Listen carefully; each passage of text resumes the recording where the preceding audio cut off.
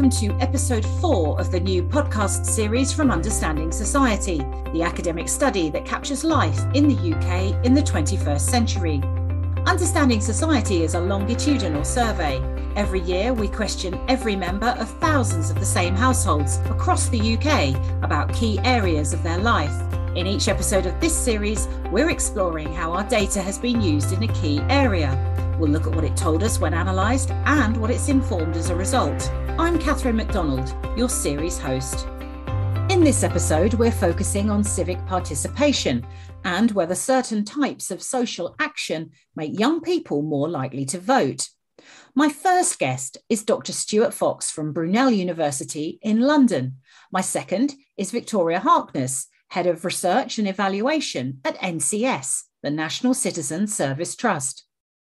I began by asking Stuart what his research had focused on. The key thing I was interested in was whether children who volunteered, in whichever form of volunteering that was, whether they became more likely to vote in their very first election, the first election in which they were eligible to vote. And the reason I was focused on that first election is that we know that people who get into a habit of voting early are likely to keep on voting for the rest of their lives. If somebody votes in the first 2 or 3 elections in which they are eligible to vote, there's a greater than 90% likelihood that they will vote in every election for the rest of their adult lives. If people don't vote in those first elections, however, then there's an equally high chance that they will remain lifelong abstainers. So I was interested in whether volunteering could help reverse a long-running trend of falling turnout amongst young people by helping more young people to vote in their first election and so start to form that lifelong voting habit. And you used Understanding Society for this research. Why was that such a good study for you to use? Well, Understanding Society is the only survey in the United Kingdom that could sustain this project. There are many reasons that it was ideal for this research, but there was no other way of doing it. The key features of Understanding Society that matter here is that it collects data from children as young as 11, meaning that I could find out whether or not children were volunteering before they were eligible to vote. It then collects data from those same people every year, right the way up through their lives, past the age of 18, and it collects data on whether or not they voted. It also collects data on how politically engaged they are and how politically engaged and the socioeconomic status of their parents. Now, this is really important because when we look at the trajectory of turnout in Britain over the past, say, 50 years, what we see is that younger people have become systematically less and less likely to vote over time. But it's predominantly those from the poorest backgrounds and whose parents are unlikely to vote themselves who are particularly unlikely to vote. And so what I needed to know is not just whether somebody who volunteered in childhood was more likely to vote after they turned 18, but particularly whether somebody from a poorer background or who was raised by politically disengaged parents became more likely to vote after volunteering in childhood, because they're the ones that we really need to do the most for to get them to the ballot box and to get them forming a habit of voting. And what did you find? Well, the great news is that I found that volunteering does help children from politically disengaged backgrounds become more likely to vote. And the principal reason for this is that people who volunteer do become more connected to their communities and to people in those communities. Anybody who volunteers tends to become more interested in what other people in their community think of them. They become more receptive to social norms or beliefs, such as it's important to vote in elections. It's a civic duty to vote in elections. So what my research found is that children from poorer backgrounds, if they volunteer, become more likely to believe that voting in elections is a civic responsibility. It's something that we all have a duty to do for the benefit of our community and the benefit of other people in our community. And this has a really powerful effect on turnout. So unsurprisingly, someone who thinks voting is a civic duty is very likely to vote in general elections. So what I found is that amongst children from poorer backgrounds, if they volunteered, they became more likely to see voting as a duty and therefore more likely to vote in their first election. I understand you found something of a downside too, though. What was that? The overwhelming majority of children who do volunteer do not come from poorer or politically disengaged backgrounds. The overwhelming majority of children who volunteer come from wealthier backgrounds, and their parents are likely to be politically and civically active. They might even volunteer themselves. Now, these children, when they volunteer, don't become any more likely to vote when they're older, because they are already very likely to vote as a result of being raised in a wealthier, politically and civically engaged household. So volunteering is an effective way of getting more children to the ballot box. But the majority of children who currently volunteer don't really experience much of a benefit because they're likely to vote anyway. It's for about 1 in 4 children who volunteer and come from poorer backgrounds, among whom we see this benefit and this boost to their belief that voting is a civic duty, and therefore a boost to their turnout. So is volunteering a feasible option as a policy tool? Well, it certainly looks that way. We certainly can be confident that children who are successfully recruited to volunteering schemes, if they come from poorer backgrounds, do become more likely to vote in elections. But everything hinges on how successful we can be with volunteering schemes at recruiting children from what are currently very underrepresented backgrounds, particularly those from poorer households whose parents may not work, whose parents may not own their house, and whose parents may not themselves have any interest in politics or not be politically active either. If volunteering schemes and programs can be successful at getting more young people from those kinds of backgrounds involved, then there's a good likelihood that we'd start to see the benefits of that filter through into electoral turnout and possibly even other ways. But it all hinges on how well we can get children from poorer backgrounds to take part in volunteering schemes. And it's fair to say that, despite decades of research and millions of pounds of public money being spent on it, is not something that as a society we've been particularly successful at. So that's really interesting, because that was going to be my next question. How do we target that group? But it sounds like at the moment there's not an effective model for that. Yeah, I think that's fair. There has been a lot of research into how young people from backgrounds that are typically underrepresented amongst volunteers can be recruited. And that's not just young people from poorer backgrounds, it's also ethnic minority young people. It's young people living in inner city areas. And it's young people who tend not, when they're older, to go on to higher education. These are all underrepresented in volunteering schemes. There's been a lot of research and a huge amount of work by volunteering organisations and civil servants to try and get more young people from those backgrounds involved. But the research shows that the gap in who is likely to volunteer really hasn't changed that much in recent years. And our volunteering schemes are still dominated by children from middle-class households and usually being raised by politically and civically engaged parents. If we look at the Understanding Society data, for example, what that tends to show is that of everybody who is aged around 18 to 24 who volunteers, roughly 3/4 of them come from middle-class households. They tended to have at least one parent who was a professional, or they had at least one parent who was very politically engaged. Only 1 in 4 children who volunteer come from poorer and politically disengaged households. And that figure doesn't seem to have changed very much in recent years. What would you like policymakers to take away from this research then? And what are its next steps? I think the key thing that policymakers need to take away from this research is that volunteering schemes have the potential to increase turnout amongst children, and particularly amongst those young people who are by far the least likely to vote. That means that volunteering schemes have the potential to reduce inequalities between those who are voting and having their voices heard in our political process and those who are being overlooked. That said, there's still a lot that we need to do to confirm that that potential could be realised. We need to know, for example, whether any boost from volunteering is still apparent after 2 or 3 elections in the future. We need to know what kinds of volunteering bring the greatest impact so that we know where resources should be focused. And finally, we need to know who else volunteering can help. We know that it can make children from poorer or politically disengaged households more likely to vote, but we don't yet know whether it has the potential to reduce inequalities that reflect ethnic background or migrant status or even gender. And it's important that we find out just how much volunteering can help reduce inequalities in political representation so that policymakers know how important it is when judging how to support volunteering in the future. And what has the research already fed into? The research has been involved in a number of ways in discussions with policymakers and third sector organisations in considering what potential volunteering has to reduce inequalities in turnout and how we might capitalise on it. I've been involved, for example, with the Step Up to Serve charity that used to run the #IWill campaign. I've been involved with colleagues from the Welsh Government, from the National Citizen Service, in not only talking about and thinking about how volunteering schemes could be used to reduce inequalities in turnout. In other words, how the findings of this research could be put into practice, but also in finding out other ways in which we can study the benefits of volunteering and finding other gaps in our knowledge that surveys such as Understanding Society could be used to fill in and really try and build up the evidence base that we can present to policymakers to support the use of volunteering to reduce inequalities in political representation in the future. I know that you feel there's a misconception about the supposed generational shift in political engagement. Can you explain a bit more about that and why you feel it's a dangerous misconception?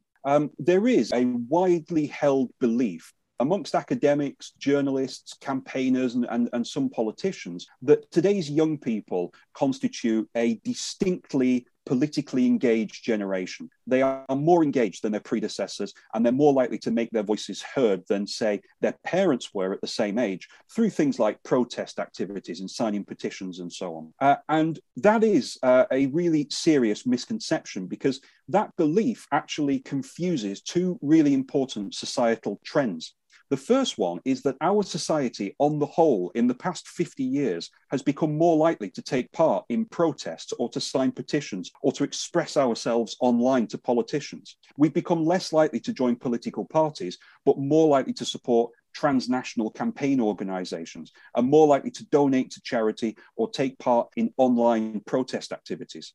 Everybody has become more likely to do these things. It's happened across the generations. It's a societal shift. It's not something that is limited to or even being led by young people. Now, once we take that societal shift into account, we do see a generational trend, but it's one in which the average young person born after 1980, for instance, is actually less likely to take part in many political activities than their parents were at the same age. And that's not just voting. It includes protesting, petitioning, joining campaign organisations. We also know that people who have grown up since the 1980s are less likely to be interested in politics, and they're less likely to regularly interact with political news, whether that's through online websites or reading newspapers. People born since the 1980s are less likely to do it. Now, it's a really serious problem that we have this misconception, because it misses the fact that the average young person today is less likely to be politically engaged and less likely to be politically active than their parents or their grandparents were at the same age. If we overlook that fact, it means that as a society, we are not talking about how we are failing younger generations, how we are failing to prepare them, to encourage them, and to make them feel confident enough to participate in politics. If we ignore that and instead try to promote and protect this misconception that today's young people are hyper engaged, but outside of the traditional political structures, we are going to make this problem of falling youth turnout, falling youth political representation in our debates, and even widening inequalities in who gets to take part in political debates between older people and younger people and people from different economic backgrounds. We're going to make those problems far, far worse. So I think it's a really, really serious problem that this belief is so widespread. Getting our young people engaged in politics is clearly a driving force for you and the work you do. So what would you say to any young person listening to this now who's maybe yet to take an interest in politics? Well, the first thing I would say is that nobody, not me and not anybody else, has the right to say that you absolutely should take an interest in politics. It's entirely down to you whether or not you are interested in politics and whether you think it's something important for you to take a part in. But what I would say is that if you're not sure, or if you think you will take an interest in politics, you just haven't yet, that you really, really need to get started. You really need to get stuck into these political debates. And I would point to what has happened to young people over the past 10, even 20 or 30 years. Since 2010, we have, for example, seen tuition fees trebled. We've seen welfare support for young adults restricted. we've seen support for social housing cut back. All the while, we've seen pensions protected and more money spent on pensioners, on the health service, on the kind of facilities that older voters are more likely to need than young people. Now, this isn't to say that we shouldn't spend money on pensions or that it isn't important that we spend money on the health service. But what we are seeing is the services provided for young people being cut back more and more to help pay for the services that older people need. And I don't think it's much of a stretch to say that that would not happen if politicians knew that they had to take as much notice of their younger constituents as they do their older constituents. And the only way that politicians will be convinced of that is if young people vote in the same numbers as older people and make the same contribution to deciding whether or not those politicians have still got a job at the next election. So if you are a young person who is unsure about whether you need to get involved with politics, I would urge you to really seriously think about what is at stake if you don't. And I don't think you have to look too far back in our political history to see what happens when politicians know that they can get away with prioritising older people over younger people. The National Citizen Service Trust, or NCS as it's known, was formed with the aim of engaging, uniting and empowering young people. Victoria Harkness is the Trust's Head of Research and Evaluation. Our vision is very much about creating a country of connected, confident, caring citizens where everyone feels at home. NCS is founded on the ethos of challenge, of social mixing, increased responsibility and independence, reflection, and of course, whilst we're particularly interested in Stuart's work, in social action.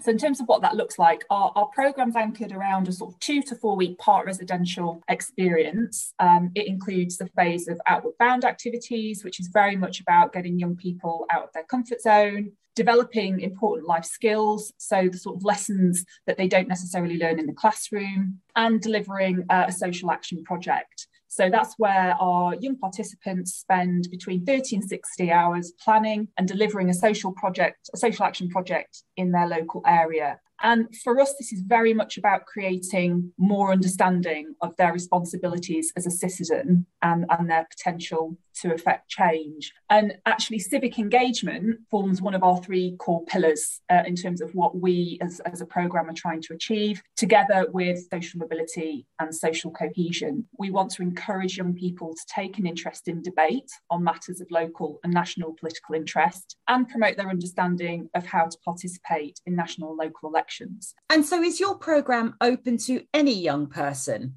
Yes, absolutely open to any young person who hits the age range. Yes, so we're very much targeted at the 16 to 17-year-old age range, open to anybody. But we're particularly keen to make sure that we're encouraging young people from some of those more marginalised groups, particularly thinking about young people who might be on free school meals, for example, who are living in opportunity areas. And linking back to Stuart's research, it's really important to make sure those young people are really getting the opportunities to experience things like social action and civic engagement.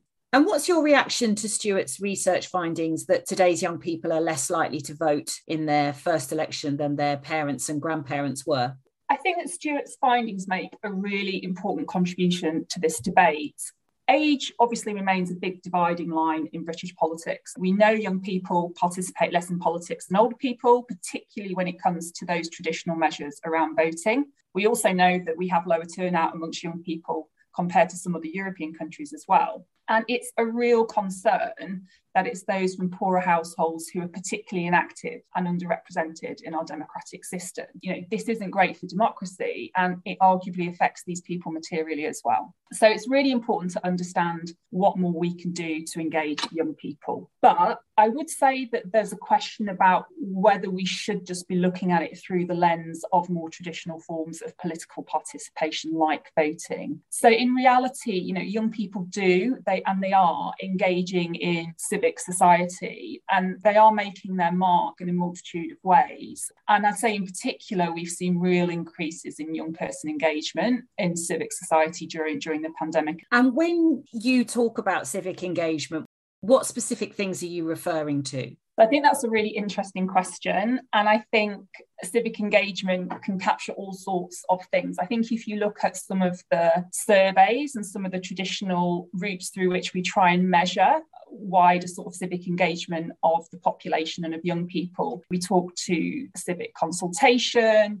democratic engagement, political participation, things like social action volunteering. I think it has the potential to capture a whole host of different types of activities. And what do you see at NCS as the major challenges facing today's young people when it comes to being civically and politically engaged? So I think the first thing to say that it's not necessarily all negative. Young people have more ways and means to engage civically if they want to in their toolkit than previous generations, it could be argued, digital apps, social media and so on. And we also know that young people hold a strong belief in their collective power. So even before the pandemic, the government's own Youth Social Action Survey, which is a really important piece of research that measures the level of engagement amongst young people in social action. And that shows that majority of young people, they say they care about making the world a better place. So almost 9 in 10 at the last measure. And I'd say that the pandemic has really highlighted just how engaged young people want to be and can be. It's really served as a catalyst. I think the question is how organisations like ours can really capitalise on that. But that said, yes, there are challenges. The first of those is around the fact that some young people simply don't feel that their voices get heard. And as I mentioned earlier, we are interested in elevating youth voice. We conduct our own research, and we actually did some earlier this year with teenagers. And that showed that a significant majority, 85%, feel that their views often go unheard by the people making decisions about the future of the country. So I'd say that's a big challenge there. And I think actually that may link to why we see more of those softer forms of democratic engagement among these age groups, away from the more formal political participation towards more kind of non-political community service. So if there's a way of making a difference in a quicker and a more visible way versus the more traditional political route that might feel a bit slower or more removed, we see young people gravitating to that. The other challenge is from a kind of policy and practitioner intervention perspective, is that it's arguably harder to find a route into engagement with this generation. Young people today don't necessarily buy into, say, a political cause or certainly a party, the way that older generations did when perhaps they were younger. It's less binary, it's more complex. We know they're more fluid when it comes to brands, to the organisations or issues that they interact with. So it's really important to understand what drives and motivates this age group. What changes have you seen COVID make to civic participation in young people? So I think COVID and the pandemic has really served to highlight the invaluable role young people want to and have been playing in supporting their communities. I think sometimes young people, or certainly at the beginning of the pandemic, perhaps they were getting a bit of a bad rap, they were a bit dismissive of lockdown restrictions, all the rest of it. And actually that's proven to be very unfair. There's been a lot of really good research conducted over the last 18 months with young people, and it's showing that they have a real sense of social responsibility. Gen Zers have been really worried about the impact of COVID-19 on wider society, vulnerable people, the NHS and so on. They've been showing more interest in activism and social causes since the outbreak. And, our own research, as I said, we've been really interested to understand where young people stand on a lot of this. And when we ask them, how do you feel you can contribute to the recovery? They feel that they have a lot to contribute to the nation's recovery. They want to help out in their local community and help others. And I think actually some of the evidence is already starting to show that. So, if you take a look at the latest Community Life survey, which is one of the big government surveys looking at the sort of areas of sort of civic engagement and volunteering, we actually have seen a marked jump in the number of 16 to 24-year-olds participating in civic participation during 2020-21 compared to the previous years, sort of a jump from 37% to 48%. And actually,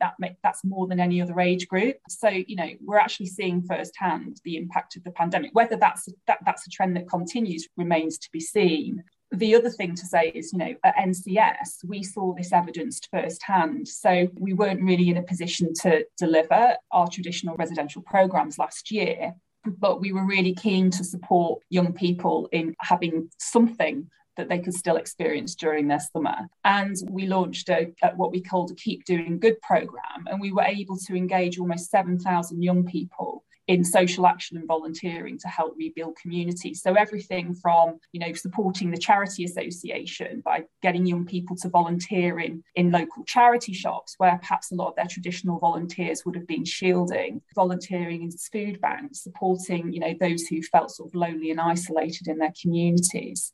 I think there is perhaps a little bit of a challenge and a question for us here and for the policymakers, reflecting, when the pandemic hit last year, the instant reaction was very much about how do we engage adults in the huge, volunteering response effort. And I think maybe we need to think about how we work to correct that, because we know there is appetite from young people to do their bit. And yes, we need to think carefully around how we manage that. Issues such as safeguarding, really, really important, but that shouldn't put us off.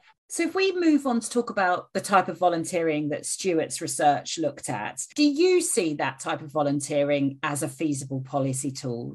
Yes, it's an important tool. I think what we probably argue, though, is that the idea of volunteering as a tool for promoting democratic engagement and as a route to the ballot box isn't necessarily a new one. We've been very much set up with that in mind, and we've been running 10 years. And there's also investment that's been made in other areas. So one really good example is the I Will Fund, which is dedicated to supporting social action among young people. And I know that's one that Stuart mentioned in his interview as well. Because of that, we've built up a really solid evidence base that helps to show the positive impact that volunteering and social action can have at the ballot box.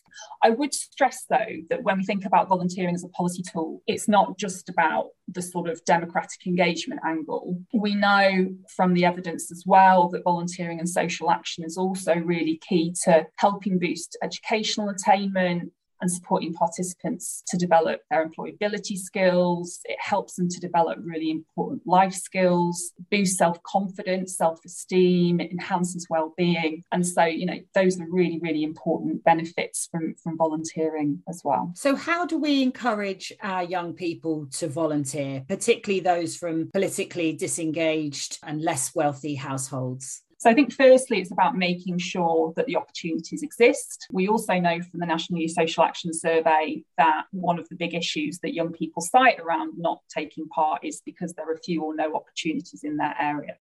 The other thing is to think about understanding the barriers and the motivators about why young people may or may not want to take part in volunteering or social action. We know that being able to do it with friends is a really important motivator, as well as if they could do it with their sort of school, college, university or through work. And NCS, social mixing and peer group working is a real pillar of our approach. This idea of building trust between young people from different backgrounds to be able to share experiences and stories. And we've seen in practice how this can play out in terms of the kind of social action they go on to do in their local area. And of course, at NCS, we also work very closely with schools as a way to promote and engage young people with the value of our programme and the social action activity that takes part.